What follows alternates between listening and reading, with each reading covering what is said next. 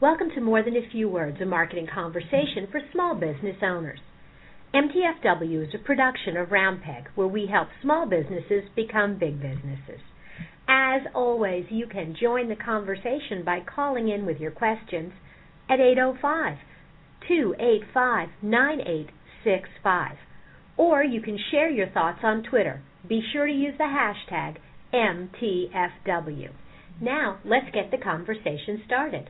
Good morning, everybody. This is Lorraine, and clearly I'm a little tech challenged this morning. Joining me and sitting over in the corner laughing at me this morning is Allison. I am not in the corner. Good morning, everyone. But you are laughing at me. My job. And Peter, who is silently rolling his eyes. Hi. And he is also manning the Twitter stream, so if you'd like to harass us, ask questions, send comments, be sure to use the hashtag MTFW. This morning we're going to switch gears a little bit and talk about how social media can be used in perhaps some non-traditional ways by not-for-profit associations. And our guest is Andrew from Alice. I am so sorry. Allison is making faces at me because I never get anybody's name right. But Alex Keys is our guest this morning. He graciously agreed to join us and talk about what's going on at School on Wheels. Good morning. Good morning. Alex is also, you got the one-word answer thing down pat. I do. You do. Yeah. He's also not only going to talk about not-for-profit associations and social media, he's also going to talk about his experiences in AmeriCorps, because I think this is a really cool intermediate step for a lot of young professionals. But let's start with School on Wheels and the mission. Great. So you may or may not know that there are a lot of children in Indianapolis who are suffering homelessness right now. There's 3,000 total, and really across the U.S., childhood homelessness is a problem that not that many people know about. So the bulk of what we try to do is try to tackle that through education. Well, and I think, the thing people don't think about is it's bad enough when an adult is homeless and they're kind of uprooted from their life, but the instability, among children can really have damaging long-term effects if they can't continue their education. Some people wake up and there's breakfast on their table and they have Starbucks, and some people wake up and that's their life. They might have to deal with those issues. So what kind of programming does School on Wheels provide? Our kind of flag program, our main program, it would be tutoring, homeless children tutoring in 12 locations around Indy. So we work as a partner to shelters and schools. A lot of people say, where's your school, where's your giant bus that you teach kids in? We don't have one. What we do have is we have our main office in Broad Ripple, and that's where we plan tutoring and we train people and we send out volunteers. We have over 400 volunteers who go to these 12 locations. It's an hour of tutoring led by a staff member, and it's reading prompts, it's working on your homework, and it's also playing some educational games we developed to get kids up to ISTEP standards. Very cool. And how do you recruit your volunteers? Recently, through social media. Okay, so talk about that process. How have you used social media specifically to recruit volunteers, and then we'll back up and talk how you use it to expand your programming. I think the biggest step for us was just getting everything online.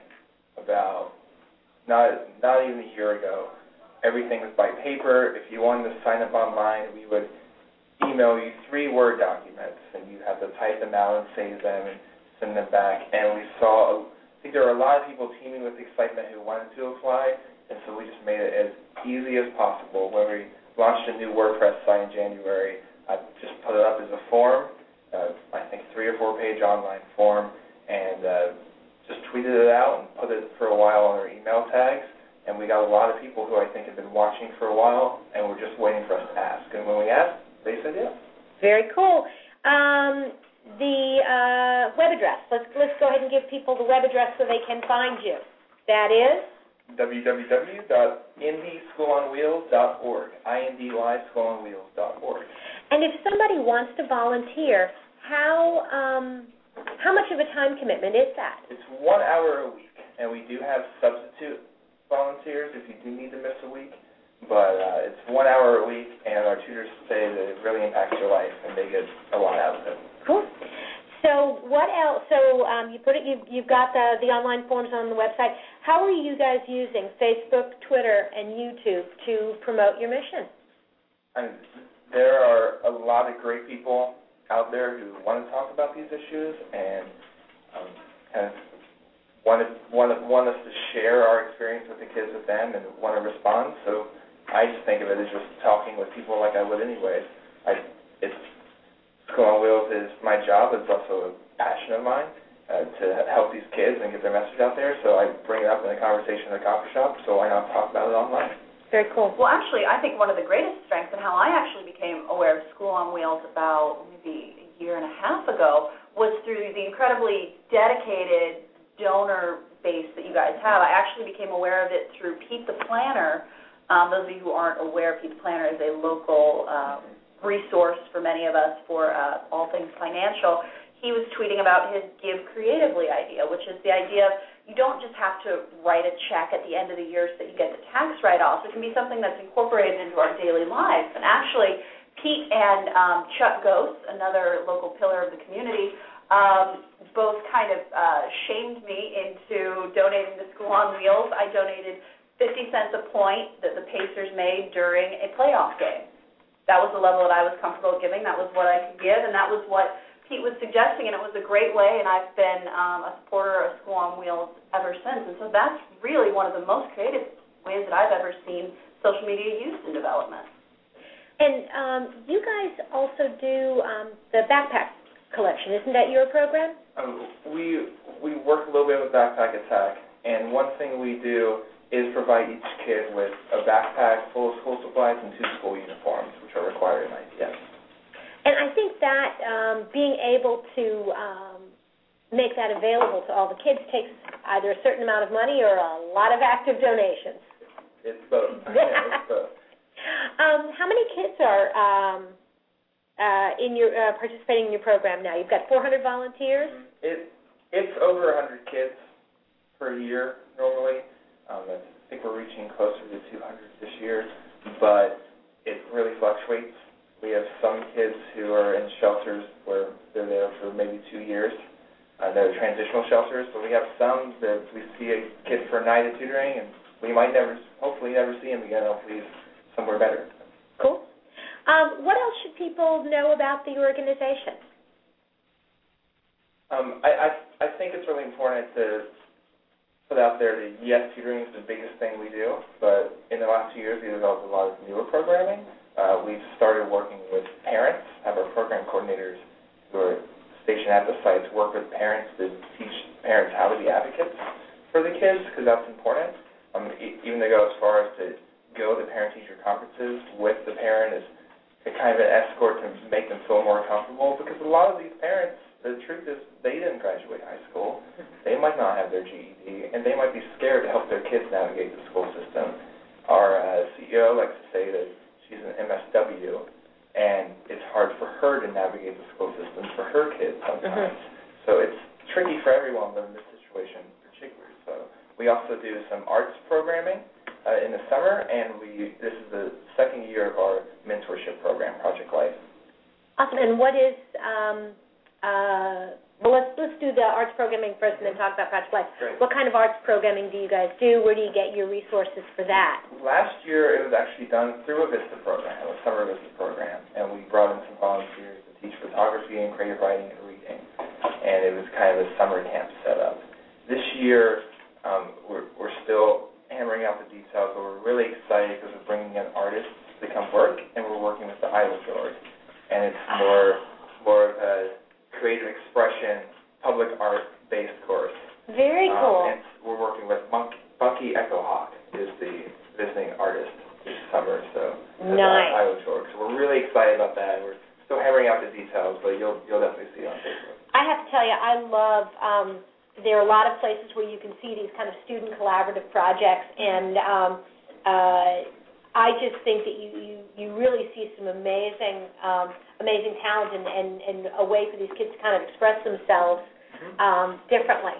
Well, this summer we had the kids take a field trip to the zoo. They were doing the photography program, and so they went around and took photos of the animals, and they did a couple other photography outings, and then they actually got to have their art displayed at the One America Tower downtown. And they would come up to me and tug on my arm and say, "That's me. I'm published. I'm on the wall." And that's such a big thing for a child, any child, but especially if you're going through that hardship, to know I can still do these things and I can still be noticed and I can still be a center of attention for something great I did.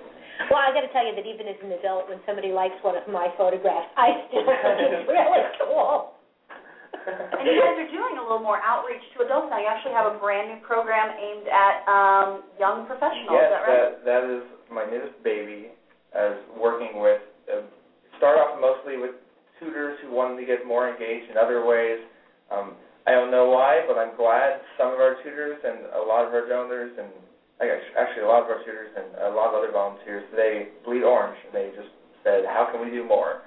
So, okay, we'll find a way for you to do more. So we created Spokes, which is kind of modeled after a young professional group, but not everyone's young and not everyone's professional, especially not me. And it's just really. Well, you have the young thing going for you. I am young, for now. That goes. But it's just a group of people who are trying to use kind of community engagement and outreach and social events and more business type networking, young professional type networking to spread these messages about education and how that can help out the homelessness issue. And so we kicked off with an education conversation with Matthew Tully. Nice! At the Ball and Biscuit in Mass. And that was just a great event. It was a lot of fun. But it also got this message out there about what's going on in schools here. So this group is kind of continuing that conversation. And he did, as a sort of an outcome from that, he wrote a pretty nice article in the Star talking about it, didn't he? He's written about us on occasion. Yeah, because I think he's followed a couple of kids over time through the school. It was part of his our school program. Yeah. That was I was actually there. It was a fantastic program, standing room only. Couldn't get near the place, and it was a great program. But I'm not sure that he wrote something as a result of it. But he's certainly been an active advocate for IPS and for the health of our school system over the years. And I really think that, as you guys, that's how I became aware of School on Wheels. I mean, there are a lot of wonderful programs in the city, but, through articles, some of the stuff that Matt has written, and certainly through your social media presence, that's really how I got to know what you guys were doing. Because you use it for publicity and things like that. So what's next? Where do you guys think the organization's going to go? I just think personally, I think it's more branding and more outreach in the same way. I'm personally excited that we're ordering a new batch of T-shirts today. Because currently we have all XXXL, and I don't see the other nose. But. Okay, so small steps. I'm going to switch gears though, because one of the things that I didn't know about you until I was reading your bio is that you're actually here as an AmeriCorps volunteer. Mm-hmm. Why don't you take a few minutes and just tell us a little bit about that program and your experiences with it. Well, I ain't from around here at all. I was born in Texas and went to school there in Houston for 18 years. And then I went to college in Kentucky. And while I was in college in Kentucky, I got really involved with sort of grassroots networking type activism, mostly in the environmental field. And I was originally intending to be a philosophy professor, but at the end of my junior year, I just decided I didn't want to do that. So instead, I'd like to go this route and do kind of grassroots organizing and that sort of thing. And so I stumbled upon this program called AmeriCorps Vista, standing for Volunteers in Service to America. And it's basically like a domestic Peace Corps. So the way it works is I applied online. I technically applied through AmeriCorps and work for AmeriCorps, volunteer for AmeriCorps, but I also simultaneously applied at School on Wheels. I was interviewed and accepted at School on Wheels. And the result is basically a very professional job that is focused on building capacity. So I have no idea what that means. Building capacity as far as there are the majority of vistas are programming type vistas, where, for instance, Shalyn, another Vista I work with, she develops the tools and the tests and the sorts of things that we use at tutoring. And a lot of building capacities, so when I leave, or when Shalyn leaves, or when another Vista leaves any organization, then they put modules in place that can be used. That will allow them to serve a broader community without necessarily having another person step into that job, which is really an interesting extension of the program. Biggest thing that you've learned, because you're wrapping up your first year, I know that you're looking at doing this for a second year. Biggest thing you've learned as a Vista volunteer? I think just that you have to jump in, you have to be ambitious, and people want to help.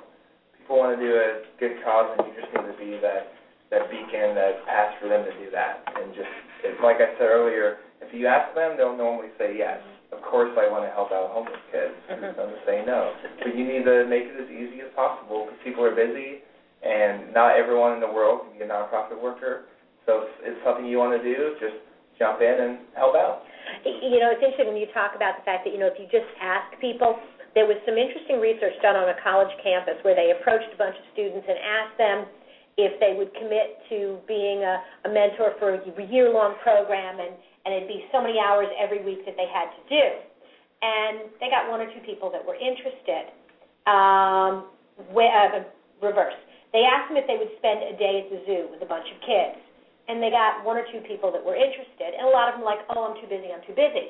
When they asked them if they would volunteer for a year-long program, and they said they're too busy, and they dropped back and said, okay, so you can't do the year-long program. Will you give us one day and come to the zoo? The number of people who said yes actually increased. So a lot of it, I think, is learning, is the options, but also learning how to do the ask, learning how to create something that people get their heads around and say, yeah, I can manage that. And also build on people's strengths. There's some people who don't want to give any money but can give time, and there's some people who have no interest in giving any time but will tweet for you. Or you just have to be creative in your asking and help people be creative in their solution. They used to call that the 3 W's of board development, that on any not-for-profit association you needed people that brought wisdom, wealth, and workers. So some people are just going to bring their expertise. Your tweeters are just going to share what they know and who they know. There's some people that will just write you checks, and then there's some people that will roll up your sleeves. And I think you need all of them, but I think leveraging social media. There's the amazing people that do all of that. They're my best friends. I'll bet they are. Okay. We're kind of wrapping up time on this particular segment, so once again, if people want to find School on Wheels on Twitter, what's your handle? It's IndySOW. Please do not call us Indy Sal. We are not a pig. But it's INDYSOW.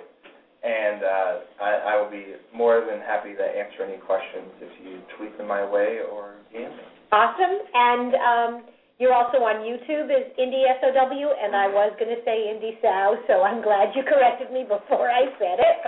One name gap correction. Yeah, I can only screw up one thing at a time. And then Facebook. You guys have got a Facebook community as well. School on Wheels Indy. Awesome. And if they want to follow your adventures through the next year, you're on Twitter as? Indy_Keys. Awesome. Thank you so much. This has been great. Thank you. This morning, our resident Andy Rooney, Stephen Shattuck, is on vacation. Well, not quite. He's working hard over at Slingshot, but he has deserted and ditched us for the week. Not that we're bitter or anything. Yeah, there was no bitterness there. But instead, we thought that this would be a good time to give you a little bit of a teaser for some of the things we're going to be talking about over the next few weeks. Some of the results of our social media survey. As you know, we at Roundpeg do a study every year asking small businesses about social media, what's working, what's not working, kind of gauging their level of interest and gauging kind of where they're focusing their attention. This year was no exception, and we had 465 responses to the survey. Allison is going to share some of the highlights and we're going to talk about some of the comments and what those implications are, and if we have time, I'll do stats, and if not, we'll do stats next time. Yeah, for those of you who aren't familiar with this survey, this is the third year. This is the third year. This is the third year of doing this survey, and it's grown every year, and it's really fascinating to see how the social media community has evolved with small business owners.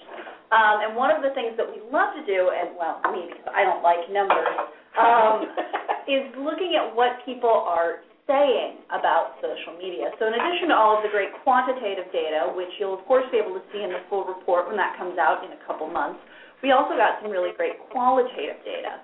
We asked two questions, the first of which was how people are changing their social media strategy in the year 2012. Now remember, the survey was active from what, February to April?